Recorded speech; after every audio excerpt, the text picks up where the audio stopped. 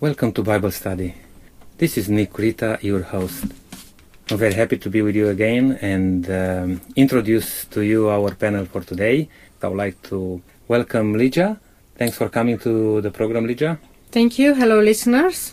And hi, Ellen. How are you? Fantastic, thank you. Very Great. good to have you with us again. Thanks, Nick. And Len, welcome, Len. Hello, listeners. It's great to be with you today. Now, Len is our facilitator for today, and not wasting too much time, Len, I will just hand it to you straight away. We have a very important lesson to look at today, a Bible study about Jesus and Revelation. Yep, that's right. Last week, as you may remember, we were looking at the book of Daniel in terms of end-time events. This week, we're looking at the book of Revelation, and we're looking specifically where you find Jesus in the book of Revelation. I want to say this. There are many people who find Revelation a book that cannot be understood, and they're missing so much important information. But you know, when you open your Bible and you look at the book of Revelation, the first 5 words are, anybody in the panel got that? The revelation of Jesus Christ. The revelation of Jesus Christ. So you would think that people would like to study the book of Revelation because it reveals Jesus Christ. And that's what we're going to be looking at today. Yes, the revelation is all about Jesus, about who he is, about what he has done for his people, and about what he will do for us at the end time. Any focus on last day events must keep Jesus front and center out of necessity, which is exactly what the book of Revelation does. Okay, Revelation is a prophetic book. It talks about past, present and future events. And the book that's closest to it in the Bible is, can you guess what? Daniel. Yes, the book of Daniel. It's not closest in the actually, if we turn up the Bible, the book before Revelation isn't Daniel, is it? No, it's Jude. It's in the Old Testament, Daniel. But in content, where it looks at the world events and things, Revelation and Daniel are quite closely linked. In fact, Jesus said in Matthew 24 that we would do well to study the book of Daniel. A lot of people don't understand the book of Daniel, or at least parts of it. Both these books have much to offer. Both of them are both historical, talking about past events, and eschatological. Now, panel, does anyone know what that strange word is? Eschatological means that is dealing with end-time events, with the last days or future events. That's right. Eschatological means looking into the future, particularly about the time of the coming of Jesus. Now, Helen, would you be so kind as to read to us from 1 Corinthians 10, verses 1, 2, 3, and 11? Yes, I'd love to. It says here, "Moreover, brethren, I would not that ye should be ignorant how that all our fathers were under the cloud, and all passed through the sea, and were all baptized unto Moses in the cloud and in the sea, and did all eat the same spiritual meat. Now all these things happened unto them for examples, and they are written for our admonition, upon whom the ends of the world are come." So basically he's just going on saying that don't be ignorant of what's happened in the past to the children of Israel, you know, when they had to come through the sea and when Moses was there, but these things are given for our example, for our time now. All right, to learn something from. Mm-hmm. In fact, I've heard somebody say once, the only thing we learn from history is that we don't learn anything from history. But that's not what it says here. That by looking at events of the past, we can realise what's happening right now and what will happen in the future. In the book of Daniel, last time we were having Bible study, we talked about Daniel and his 3 friends. we didn't get a lot of time. But you might remember that Daniel, well, at least in the book of Daniel, it's recorded about his three friends, Shadrach, Meshach and Abednego, disobeyed the king's command, that's King Nebuchadnezzar, and what was the punishment for disobeying his command? Death. How? They were thrown in a fiery furnace, so this was a death punishment. Okay, well, I don't know. Plenty of people have lost their lives in fire. But what happened in the case of Shadrach, Meshach and Abednego? Were they burnt? When they were in the fire, the king noticed that there was a fourth person, or he seemed to think there was a fourth person, and he said, "This is like unto the Son of God." And when they took them out of the fiery furnace, there wasn't even the smell of smoke on them, and apart from the ropes coming off. That was an amazing miracle, then. It certainly was. So, King was rather surprised, and he changed his tune very quickly. Wasn't it a powerful testimony, though, to their courage and their faith in God? Regardless whether they were going to survive or not, they said, we'll go ahead with it. We won't worship your image. That's right. It's powerful. They emerged victorious. Yeah. They were faithful to God, and God was faithful to them. And in fact, it ended up so that the king also made a proclamation that people should honour the God of Shadrach, Meshach and Abednego. Helen. Let me just make a comment here, Len, if I may. By studying the stories that we've just looked at in Daniel, for example, we can get glimpses of and insights into some of the things that God's people will face on a broader scale in the end. And perhaps, though, the most important is that regardless of our immediate situation here, we are assured of ultimate deliverance. Whatever else Revelation teaches, it does assure us of the faithful of victory. Well, isn't that fantastic? And just another thing, we're talking about these two books, Daniel and Revelation. It's an amazing thing to see the links in between these two books.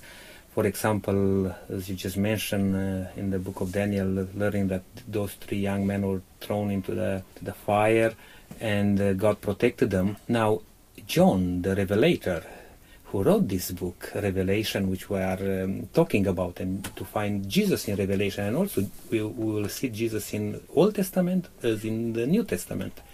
And John himself was punished, but God protected him. And history, we just mentioned about historical events and eschatological events.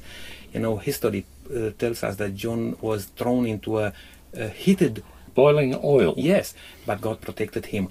And probably what you just said, Helen, is that God is assuring us that if we are faithful and stay close to Him, He will look after us. Even though we learn that some people paid with their life for the faith which they have in God. But in the end, our life is not only for this time and now.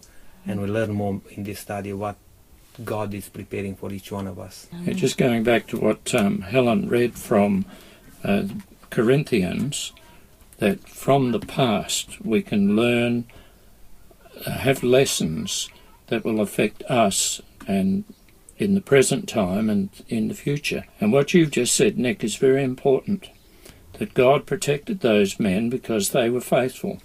God protected Daniel because he was faithful. God protected and elevated Joseph because he was faithful, and on and on and on. The lesson is for us here. We must be faithful. I think it's interesting that when you do look at some of these examples, people are actually frightened. They say, how can we stand? They did that in the past. What if God calls us to that? I think we have to rest on the promise of God that He will be with us always. He knows the end from the beginning. And your word, faithful, is a very important word, Len. If we stay faithful to Him, we can trust His promise that He will stay faithful to us. And whatever He brings to our life, He will take us through it.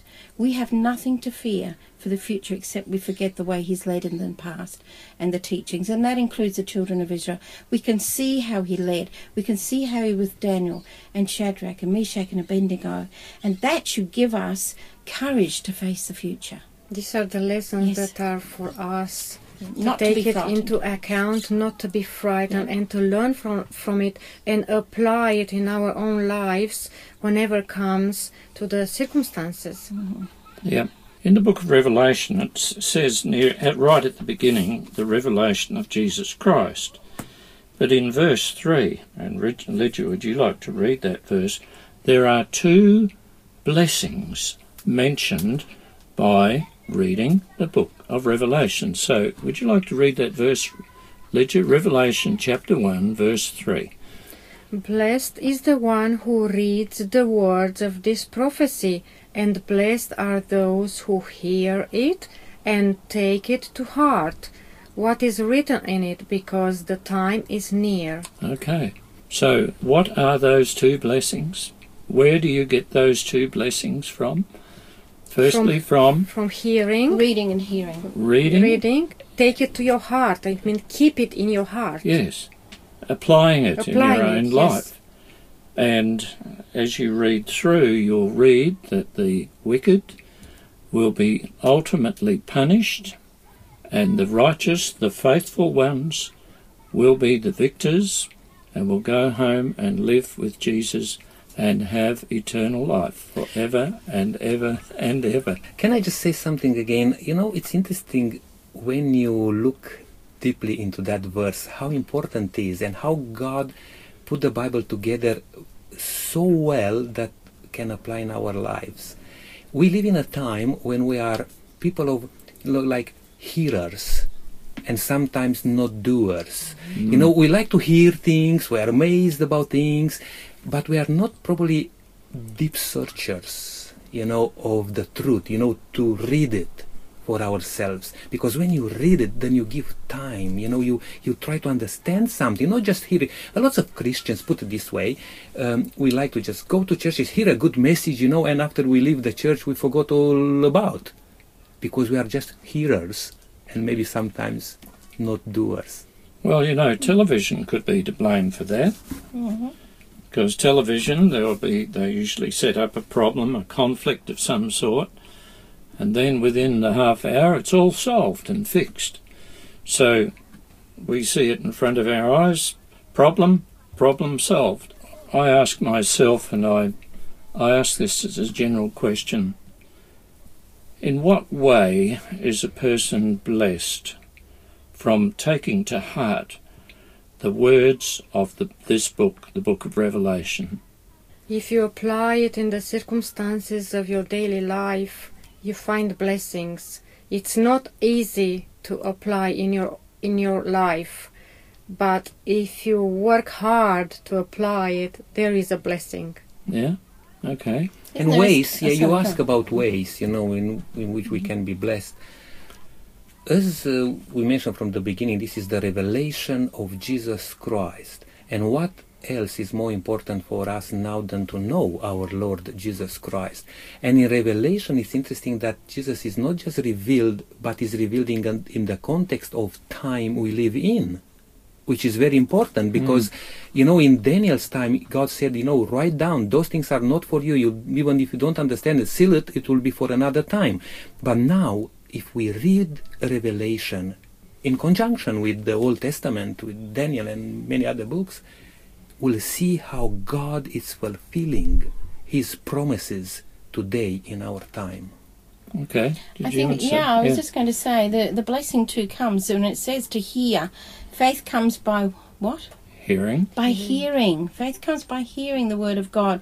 And if you study into the books of Daniel and Revelation, your faith will increase. You take it to heart, and that in turn means that we are coming up for the last days. And this enables us, with faith, to be ready for those days. And I believe that's a blessing. You've expressed what I was going to say, Thank you. but I'll say it anyhow in different words. The book of Revelation opens to us present and future events and past events too. And it also points out that there are going to be some terrifically difficult times ahead for this whole planet. Because after all, there's a conflict going on between good and evil, between Christ and Satan.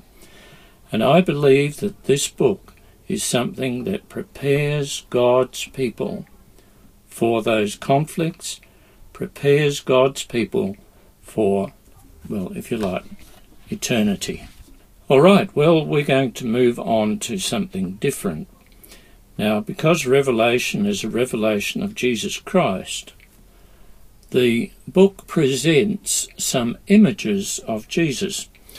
Now, if you go back to Isaiah, if you go back to the Gospel of John, Jesus is often presented as a lamb, a sacrificial lamb, gentle and quiet and not assertive. But the book of Revelation adds to those images and descriptions of Jesus and gives some other descriptions, and I want to read to you from verse 5. If you've got your Bibles there, listeners, it's Revelation chapter 1 and verse 5. I'll read back a little bit. It's talking about the throne of God. I'll read to you from verse 4. Grace and peace to you from him who is, and who was, and who is to come, and from the 7 spirits before his throne, and, now it's becoming specific, from Jesus Christ, who is the faithful witness, the firstborn from the dead, and the ruler of the kings of earth. Now, what were those 3 descriptions applied to Jesus here? Panel? Faithful witness. Right. Another one? Firstborn from the dead. Yes, and? And the ruler of the kings of the earth. Right.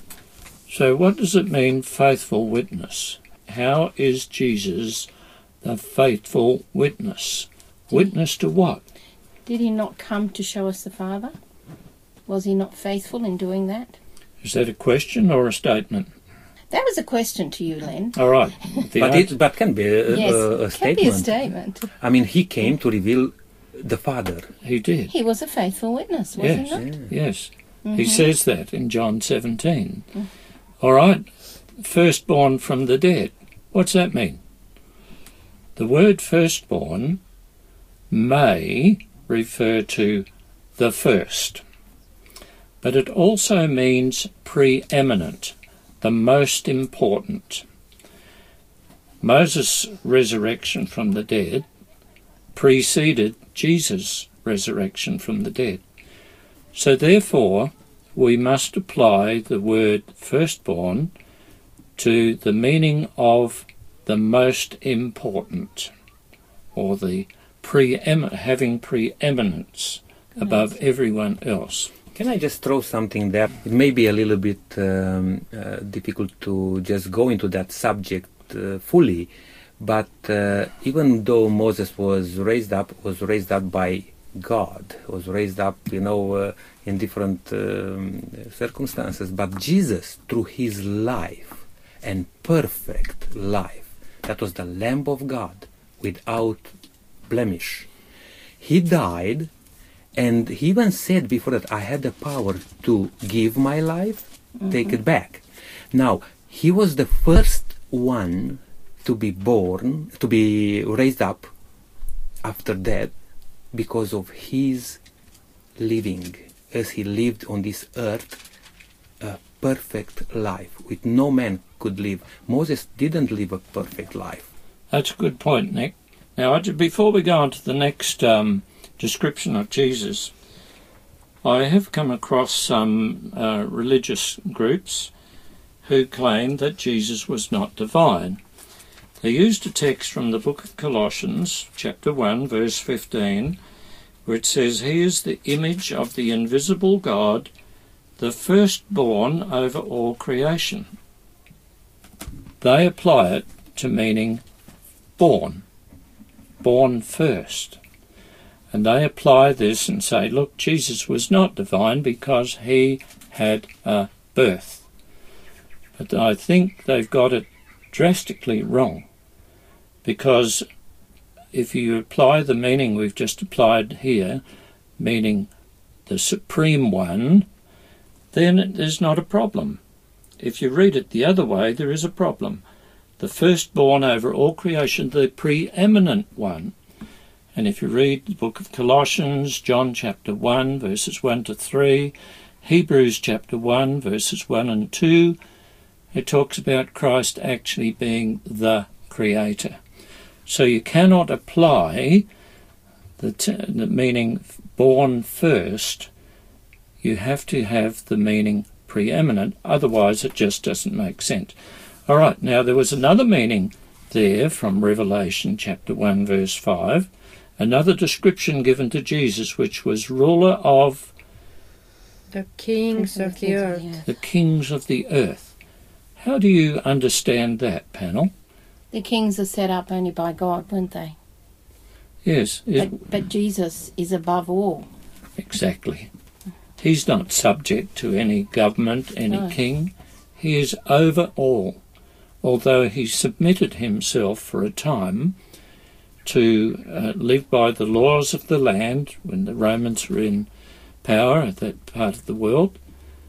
But now he's not subject to anybody. He is ruler over all governments, all rulers, and so on. And you see those three descriptions of Jesus we get from Revelation are quite a lot different than the descriptions we have from, say, Isaiah in the Old Testament, where he's a lamb, that he was bruised for our iniquities, and so on and so on. Here he's presented as in glory and majesty. Well, we've got some more descriptions coming up. And Helen, would you be so kind as to read Revelation 1, verse 18? Love to. It says, and Jesus is speaking, I am he that liveth and was dead, and behold, I am alive for evermore. Amen. And have the keys of hell and of death. Okay, Hey, that's good news. Amen. all right. So he says, I am the living one first. What does that mean? I am the living one? Well, you need to join it in with, and he was dead. Yes. Because he was dead. It's not that he is still living. He was dead. Yeah. And he rose from the dead, is why he's now the living one. He really was all the time. He always was, but He even was- more so. He is and was the life giver. Yeah. Life is in him. And he set that aside for our sakes, which should make us pretty grateful. I know I feel very grateful. But then we've got this other one where he says, I hold the keys of death and Hades. Can we just jump back and mention that he's alive forevermore? Yes, I think that's really important. yes, Yeah. because there are plenty of people who worship entities that are dead. But Jesus is not dead. The angel announced at the tomb, he's not here, he's risen, and he will be alive forevermore. Yeah. That's good news for us. Now we've got this other one here where he explains, he says, I hold the keys of death and Hades. What does that mean? Because he became victorious over the dead, it means he holds the key of the death is in his hands. So he is alive. He is victorious over death. Okay. Now, By what? Because that's another thing. I mean, as God, it's one thing, but we were created to live with God, to live an everlasting life, and through sin, to disobedience, we lost that, and we became mortal. Now, Jesus being born, and that's another very hot subject, which we don't go in that today, but Jesus was born on this earth the same like us. Interesting enough. But through his life and through his his sacrifice. sacrifice, he overcome death. And that's why he's now the ruler, if you like. All right. Now, if we turn this around, it says, Jesus says, I hold the keys of death and Hades. Who holds the keys to eternal life? Well, that seems a pretty obvious answer, doesn't it?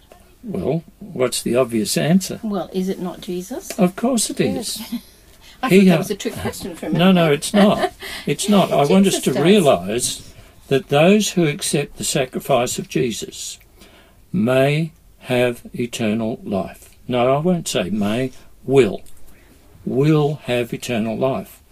But there again, those who do not accept that sacrifice, what will be their ultimate end? Sadly, the same as It's death. death. It's death. Hades is another term for the grave. He also holds the keys to eternal life. There's only one way in which people will be saved, and that's by accepting the sacrifice of Jesus. But those who don't, they will go to Hades, in other words, the grave. They will experience eternal death. I think it's very interesting, if I can just add something here on that verse in verse 18 where you've just mentioned, Len, and Jesus said, and I have the keys of Hades and of death. Tell me, who had the keys before Jesus said that? Who had the keys of Hades and death? Why did he stipulate that he has those keys?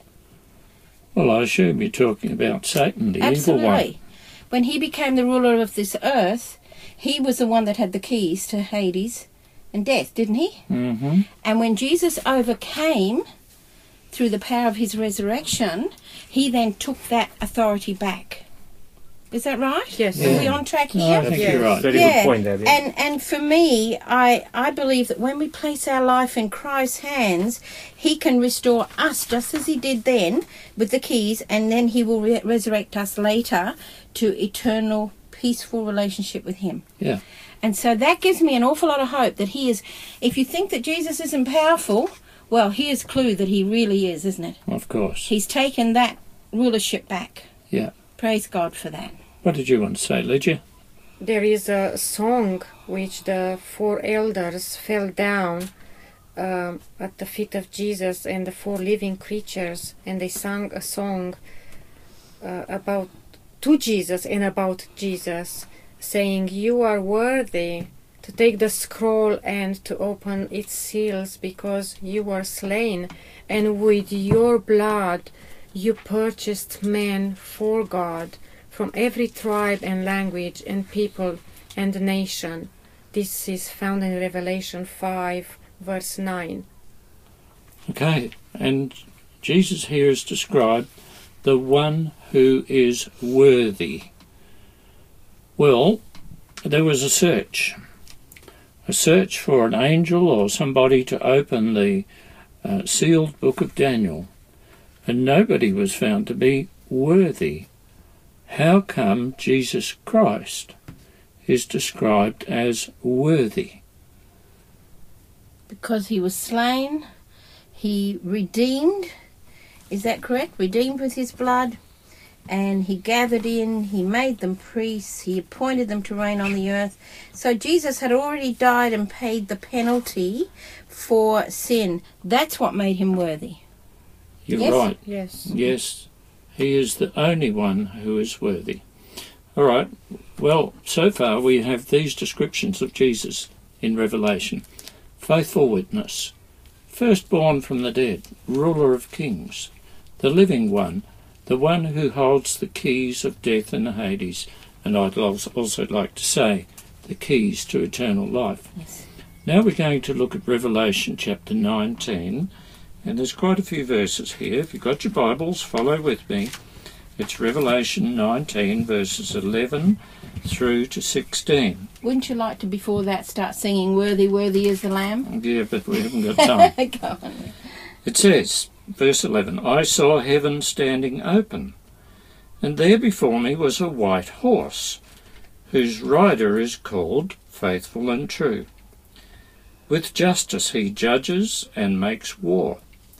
His eyes are like blazing fire, and on his head are many crowns. He has a name written on him that no one knows but he himself. He's dressed in a robe dipped in blood, and his name is the Word of God. The armies of heaven were following him, riding on white horses and dressed in fine linen, white and clean. Out of his mouth comes a sharp sword, with which to strike down the nations. He will rule them with an iron sceptre. He treads the winepress of the fury of the wrath of God Almighty. On his robe and on his thigh he has this name written, King of Kings and Lord of Lords. Well, you've got a whole lot of descriptions here. So if you look back in verse 11, he is the rider, and he is called faithful and true, yes, the Word of God, yes, the King of Kings, and Lord of Lords, and these names were written on his white robe. So Jesus was dressed metaphorically in a white robe. Right. What does white usually refer to in prophecy? Purity. Purity, purity, cleanliness, but his and robe without was, sin. His robe was dipped in blood. What's the significance of that? He was a victor. Yes. Not a victim, a victor. Yeah. He showed victory. Yes. It's interesting, all those different names too, Len, as we're looking at them. It's almost like not one name is enough. You with me? Yes. In our language, not one name is enough. Lydia just read out that he was faithful and true, the Word of God, King of Kings, Lord of Lords. You know, not one would do him justice because he encompasses all of those. Yeah. I just want to come back to the white robe dipped in blood.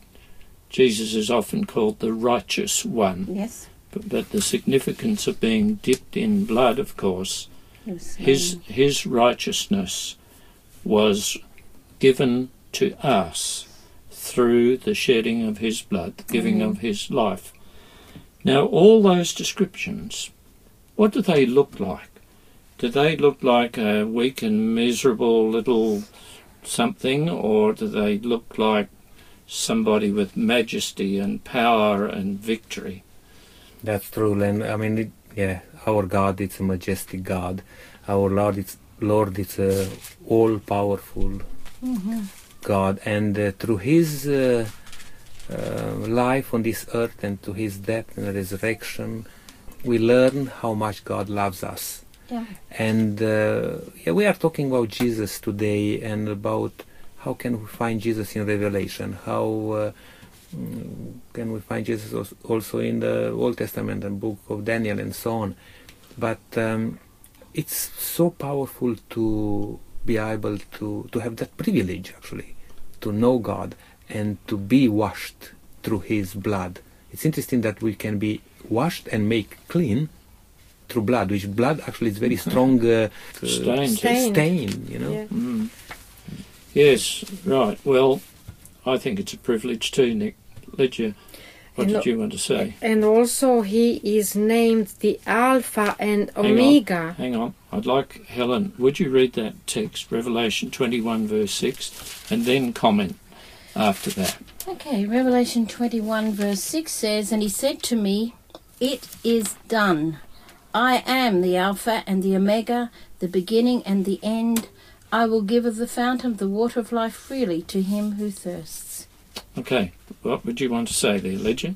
Yes, I wanted to say that Jesus was the creator, the beginner, being at the beginning of the creation, and also He is the one who will close the chapter of this earth. Right, yeah, very, very well said. I'd like to apply it to me. Jesus is the beginning of my life in as much as He is the creator. He's the beginning of my spiritual life because He was revealed through the Word of God. And if you like to put it this way, He will be the end of my life, not meaning that I will cease to exist, but it's through Him that I will have eternal life. So all of me depends on him. And I think that's wonderful. So Jesus is depicted in Revelation not as a helpless lamb, not as the sacrifice, although it alludes to it, but he's presented as the mighty warrior, the King of Kings, the Lord of Lords, the victorious one. What a contrast, if we looked back on chapter 18, what a contrast between Babylon, who was faithless and deceitful, and here we've got Jesus in chapter 19, who is a true and faithful witness. Yeah. What a contrast. Yes. Yeah. And Revelation presents Jesus as one who is glorious, who's victorious. So to continue our study, we're considering various sanctuary and temple parallels, which you'll understand a little later. Lydia, would you mind reading Revelation chapter 4, the first 2 verses? It's Revelation 4, verses 1 and 2. Yes. After this I looked, and there before me was a door standing open in heaven. And the voice I had first heard speaking to me like a trumpet said, "Come up here, and I will show you what must take place after this." At once I was in the Spirit, and there before me was a throne in heaven with someone sitting on it. After this I looked. Who is the I referring to? John. Who's John? He was an apostle of Jesus. He's the John the Revelator. Yes. Right, he was one of the 12 disciples. He was the only one who did not die an unnatural death. And God gave him this book to reveal Jesus Christ to the world. And I believe this happened while he was a prisoner on the island of Patmos. Now, and he looked in vision, I have to say, and therefore before me was a door standing open in heaven. Well, this must have been a pretty wonderful vision. Tell me, what generally does the door represent? A way. The way? Jesus is usually referred to as the door. Yes, he says, I am the door, or I am the gate of the sheepfold, and so on. Whoever comes in by me is okay. And also, if we just want to mention just very simplistically, the door can be like an entrance or can be an exit, but in the case we are talking about here, it's about an entrance to something. Yep. Good point. And there he says, and there before me, like looking through this open door, there before me was a throne in heaven with someone sitting on it.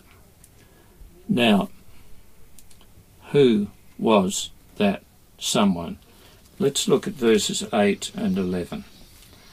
And verse 8 says, there were some living creatures. Each of the 4 living creatures had 6 wings and was covered with eyes all around, even under his wings.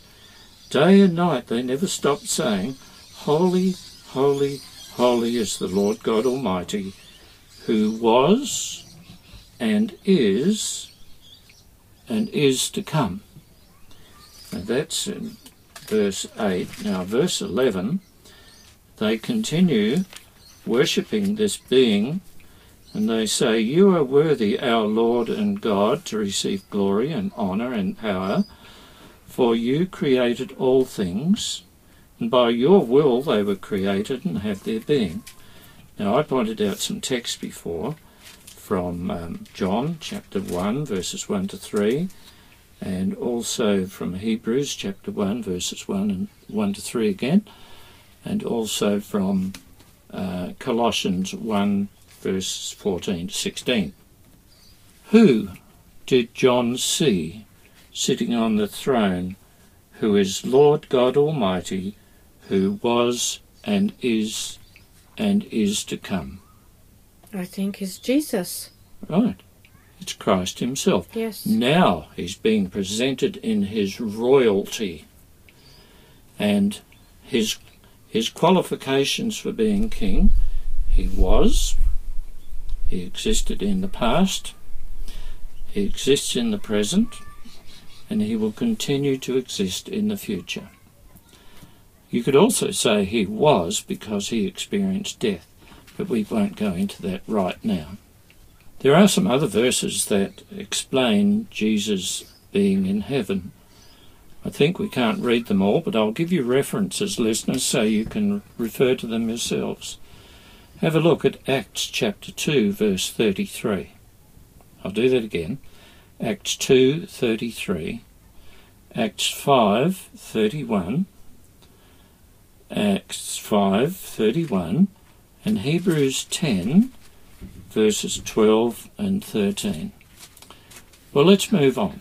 Just before we do, Len, can I just make a comment that I believe that the point of this chapter is summed up in the verse in verse 11, where all the creatures in heaven and earth will praise and honour God because he is the creator and the sustainer of everything. Yes. I think that's kind of the point of that chapter. Sorry, where will we move on to now? Okay. Well, I'm going to read to you another text, and that's from Revelation chapter 11, verse 19. What else John sees in heaven. It says, Then God's temple in heaven was opened, and within his temple was seen the Ark of the Covenant. And there were flashes of lightning, rumblings, peals of thunder, an earthquake, and a great hailstorm. Well, we won't concentrate on those things. We want to concentrate on the Ark of the Covenant. Yes, Nick? Just before you say that, because I think we need to give a little bit of background here, even the previous verses, because when the door is open and is given here a description of what it is there, and you saw Jesus walking among the lampstands, and we have to put together a few things here. What Jesus is doing in heaven is actually what happened on earth in the tabernacle, which was given to Moses after that image in heaven, which Jesus is now ministering in heaven, in the heavenly sanctuary, on behalf of us as sinners. And because you mentioned then about the Ark of the Covenant, then we need to see why it's important to see that here it's a link in between what happened on earth and what happens in heaven. Because it's not just a fairy tale, that whatever we read in Revelation, this is a link with Old Testament straight away. Definitely. The Ark of the Covenant was really the most sacred treasure, wasn't it, in that of the Israelite nation? That's right. And that was the representation of God on earth. And now Jesus is ministering before our God, the Father, Okay, well, it's significant. It's very significant that the Ark of the Covenant is in heaven. Now, just carrying on from what Nick was saying, what was the significance of the Ark of the Covenant in heaven as well as being on earth? For example, what was the top part of the Ark of the Covenant called? The mercy seat. The mercy seat? It was called the mercy seat. And that signified the fact, because once a year the high priest used to drop some blood of the sacrifice that was given for the sins of all the people on that mercy seat. The Ark of the Covenant signifies God's forgiveness and his mercy. Now, there were other things. What was in the earthly Ark of the Covenant? Well, that was very interesting, because if you look, there were three main things, I think, Len. There was the earthly Ark of the Ten Commandments in the earthly Ark, the Ten Commandments that was given to Moses. There was Aaron's rod, which of course budded and signified that he was the chosen of God. And there was the manna, which was what God fed the Israelites in the wilderness. The significance of these is the Ten Commandments, which are an expression of God's character, were that which pointed out sin. You need a rule. You need something definite in order to define sin. Then you have Aaron's rod. What did that signify? Hard question? Well, didn't I just mention that it signified that God had actually chosen Aaron because it budded Yes. when there was a fight over who was going to take Moses' I position? think it goes a little bit further than that. Thank you. If I can just bring, I'm a son of the shepherds. We used to grow sheep, and we have rods. Rod represents leading. Shepherd always will have a rod, and he's leading the flock. And Aaron was called to lead, also along with Moses, of course. But God chose Aaron, and what happened in Egypt, and what happened after some situation in the wilderness, God made clear before the children of Israel that Moses and Aaron are the ones who lead, because if you remember, there was a rebellion among the children of Israel, and God wanted to show all of them that who He chose in that regard. I'd like to suggest to you that Aaron's rod represents God's power. But what about the manna? What does that represent? God's provision. Yes. Yeah. God's provision, if you like, put it another way, God's mercy.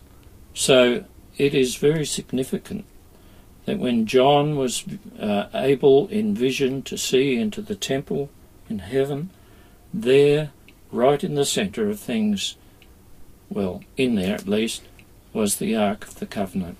And another point, if we could just bring here, how can we see Jesus in all of those representations? How can we see Jesus in the tablets of stone with the law written on? How can we see Jesus in the road? How can we see Jesus in the manna? Do you want to answer your own question? I don't mind to. Jesus is the lawgiver, and also He's the one who fulfilled the law, if you like. Yes. He lived it, every day, every moment in what He was doing. Now He was the one also to be victorious, as you just said, the ruler of, we just read a bit earlier, the ruler of all kings, and also He's the one who represents the manna, who's the living. He's the bread of life, isn't he? The bread of life, and the living water, if you like, Yes, that's good. Well, we've got to move on. I don't know how many minutes left, but it's getting less all the time. Lydia, Yes. there's a little section which I would like you to please present to our listeners. Yes, in Revelation 1:5, we have been given a clear reference to Christ as the Redeemer, to Him who loved us and washed us from our sins in His own blood. Christ is introduced as the ruler of the King of the earth, and near the end of the book He is described as King of Kings. So the great news here is that amid all the chaos and confusion on earth, we can have the assurance that our loving Lord and Savior has ultimate control. These texts point to His atoning death on the cross. He has not only justified us, but sanctified us as well. It is in texts such as this one that we can find assurance of salvation, because they show us that Jesus is the one who washes away our sins. We certainly can't do it ourselves. Okay, so what's Christ doing? Is He just sitting on the throne, being adored, or is He actually doing something there? I would like to say something in that regard, Len. We live right now in a very special time. It's a time in which we need to choose in regard to our salvation. We have the ultimate say, because we can accept it or reject it. God is ministering for us in heaven, as we pointed out a bit earlier. He's doing what He needs to do there. But if we are not bringing our lives before Him, He may move on in the development, if you like, of what happens in the heavenly sanctuary, and when he becomes, their judge, or when he will move on, will be too late for us. Yeah. And that's what I'm trying to say, that today it's our time to answer to God and make it right with God, because he's still ministering for us there in heaven. Okay, you've just answered the question. All right. There's a fabulous text. Okay. Len, if you want to read it, or do you want me to read it? Hebrews 7:25. Yeah, go for it. I think it's an absolutely amazing text. It says, therefore, of course, meaning, Jesus has an unchangeable priesthood. Therefore, he is also able to save to the uttermost those who come to God through him, since he always lives to make intercession for them. Saves to the uttermost. There's an old saying that says he goes to the guttermost, or he went to the guttermost to save to the uttermost. And he picks us up. Yeah. I see it a bit like this. We sin. We're convicted of our sin. We ask for forgiveness. We pray and ask for forgiveness. And our prayer of repentance goes to heaven. You could see it a bit like this. God the Father might say, why should I forgive you? Or why should I forgive that person? Jesus simply holds up his hands and says, because of me, Father. That person has pleaded their case through me. And that's how I see this intercession. Helen, would you read Revelation chapter 1, verse 7? Oh, I'd love to. This is another great text, isn't it? Revelation 1:7 says, behold, he is coming with clouds, and every eye will see him, even they who pierced him, and all the tribes of the earth will mourn because of him. Even so, Amen. Yes. The sad part is the tribes that will mourn, as we can read in there, and that will be the remorse of the ungodly. But every eye will see him. He is coming. I want to sing the song, He's Coming Once Again, but we haven't got time. Go on, Len, your turn. All right. We may do that. But just before we're closing, because time it's going very quickly, we have just a little bit more to go. I just want to say one thing. Jesus in the book of Revelation, people think that we cannot open the book of Revelation, or we cannot learn anything from the book of Revelation. But the book of Revelation is describing Jesus, the one which we need to find to make right with him right now. Yeah. He intercedes for us. He's victorious. If we make it right with him, we will be victors with him. All right, we've got to move on. Revelation chapter 1, verse 10. Would somebody like to read that, please? Revelation 1:10, it says, I was in the Spirit on the Lord's day, and I heard behind me a loud voice as of a trumpet. Is that the one you wanted? Yeah, that's it. So which is the Lord's day? He's coming, his second coming, when he will come. Oh, That is Lord's day. Okay. That's one answer, but I would this say... is past tense, isn't Yeah. it? I was in the Spirit on the Lord's day. Yeah. Now, Jonah is referring on the holy day of God, the Sabbath day, I believe, when he had that vision. Now, I've spoken to quite a few people who claim that the Lord's Day is Sunday because Jesus rose on Sunday morning. And that's the only proof they have. Jesus rose on Sunday morning, so they say it's the Lord's Day. However, if you look at Mark chapter 2, verses 27 and 28, and I wonder if somebody else on the panel could look up, say, Isaiah 58:13. This is what Mark 2, verse 27 and 28 says. Then he, that's Jesus, said to them, the Sabbath was made for man, not man for the Sabbath. So the Son of Man is Lord even of the Sabbath. And what does it say in Isaiah 58:13? Okay, again, I've got it here. It says, if you turn away your foot from the Sabbath, from doing your pleasure on my holy day, and call the Sabbath a delight, the holy day of the Lord honourable, and shall honour him, not doing your own ways, nor finding your own pleasure, nor speaking your own words. And verse 14 starts saying, then you shall delight yourself in the Lord. Right, so here God says, my holy day, and then he identifies that holy day by saying the Sabbath, same as we read in Mark. Another reference is Luke chapter 6 verse 5. The Lord's Day, against what popular opinion says, is not Sunday. The Lord's Day is the Sabbath. He gave it, and if you go back to Genesis chapter 1 and 2, and also look at Exodus, you can see this was the day that God rested from doing what he had done. It was his day. He defined it as his day. Yes, Nick? And I just want to add on that, Len, in the Bible it's so clear about the Lord's Day, which refers to the seventh day, the Sabbath. But when the Bible talks about the resurrection of Jesus Christ, never talks about the Lord's Day, it talks about the first day. Yes. I think you can say he also rested on the Sabbath in the tomb, didn't he? Yes. And remember what happened to the children of Israel in the wilderness with the manna. They could not pick up the manna, the bread, on Sabbath.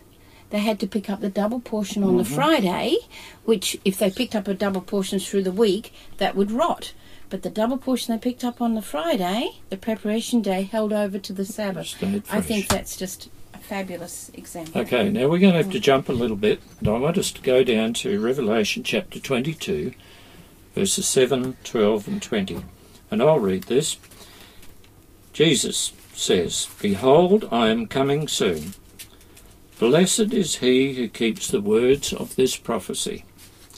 And then in verse 12, he says, "Behold, I am coming soon.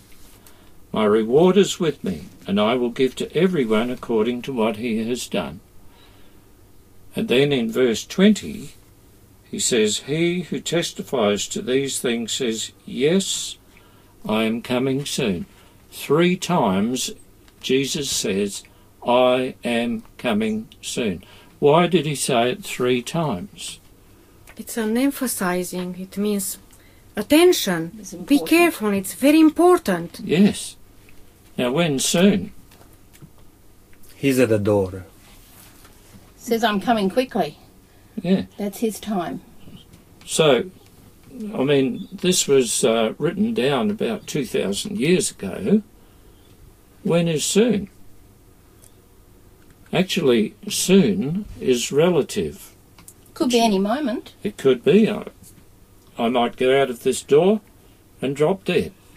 Well, the next thing what will happen, as far as I'm concerned, will be Jesus coming, because I won't know anything between now and then. Now, today we didn't touch various, various subjects in Revelation. We were just looking about Jesus and some of his, descriptions, there in Revelation. But we'll come to a point to understand that we live in the later days of this earth, and the events eschatologically and so on which happens proves that we live in the last moments of the history of this earth. Even though the message was written down like 2,000 years ago, when we will see and understand the whole context of the book of Revelation, then I think we'll agree that we are Jesus is at the door.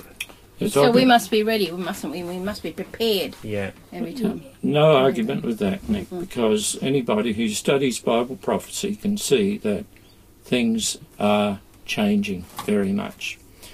Well, we've got to stop. The theme of these Bible studies, the preparation for the end times, the book of Revelation provides prophecies about what will happen, and, as highlighted by what we've dealt with today, that Jesus, who is now in heaven, is coming soon to take back with him the redeemed, those for whom he gave his life and who have accepted his sacrifice. Now, listeners, it's my intention, my hope, my aim, to go back to heaven with Jesus. What about you, Nick? Len, the same thing. We are here for a short period of time, and as you just pointed out, we may have it just for today. Tomorrow may never come for us, but today to be right with God, today to give our heart fully to God? Is that what matters? Yes. What about you, Lydia? What's your intention? My intention is that to apply the verse 3 that I read before. It means read, hear, and take it to your heart, apply it to your heart. So here it means, it has a double meaning. First mean understand, which implies that our intellectual effort is required. But here also means obey, which implies that we should be willing to turn our understanding into actions and respond to God positively. And the third one, which says it's keep, reminds us that the spiritual life is a continuous and repetitive process. We must maintain fresh in our minds and hearts what we have read and heard. The key to the book of Revelation does not depend solely on my ability or your ability or my skills or your skills to unlock its symbols. It also lies in the way in which you and me respond to God's calling in this book to repent and serve the Lord. Okay. And what's your intention, Helen? Oh, my intention is to love the Lord and spend eternity with Him. Amen. God willing. Amen. But let me just, if I may just summarize a little bit. The book of Revelation, I find, we need to read it. We need to study it. But I find it's not only interesting and intriguing because it deals with the mysteries of God, but it is also concrete. It is relevant because it concerns my life, your life, and the destiny of the world. Amen. Yes, I agree. Now, just before Nick closes things off, I want to ask you this question. What is your intention? What's the aim of your life, listeners? Is it your intention to be with Jesus, the one who died for you, gave his life for you, to be with him for eternity? Or are you just going to enjoy the pleasures of life for the here and now? I said before, it's my intention to be with him, and I hope that's your intention too. Thank you very much, panel, for this time, and this was quite a big subject, and it will come even more in the book of Revelation. Next week we are going to talk about salvation and end time, and that will be an amazing Bible study. I hope you'll come back with us, and we'll be very happy to provide you with also some answers if you like. Bring us anytime through the numbers which we provide. Until then, may God bless you, and don't forget, keep walking in the footsteps of Jesus.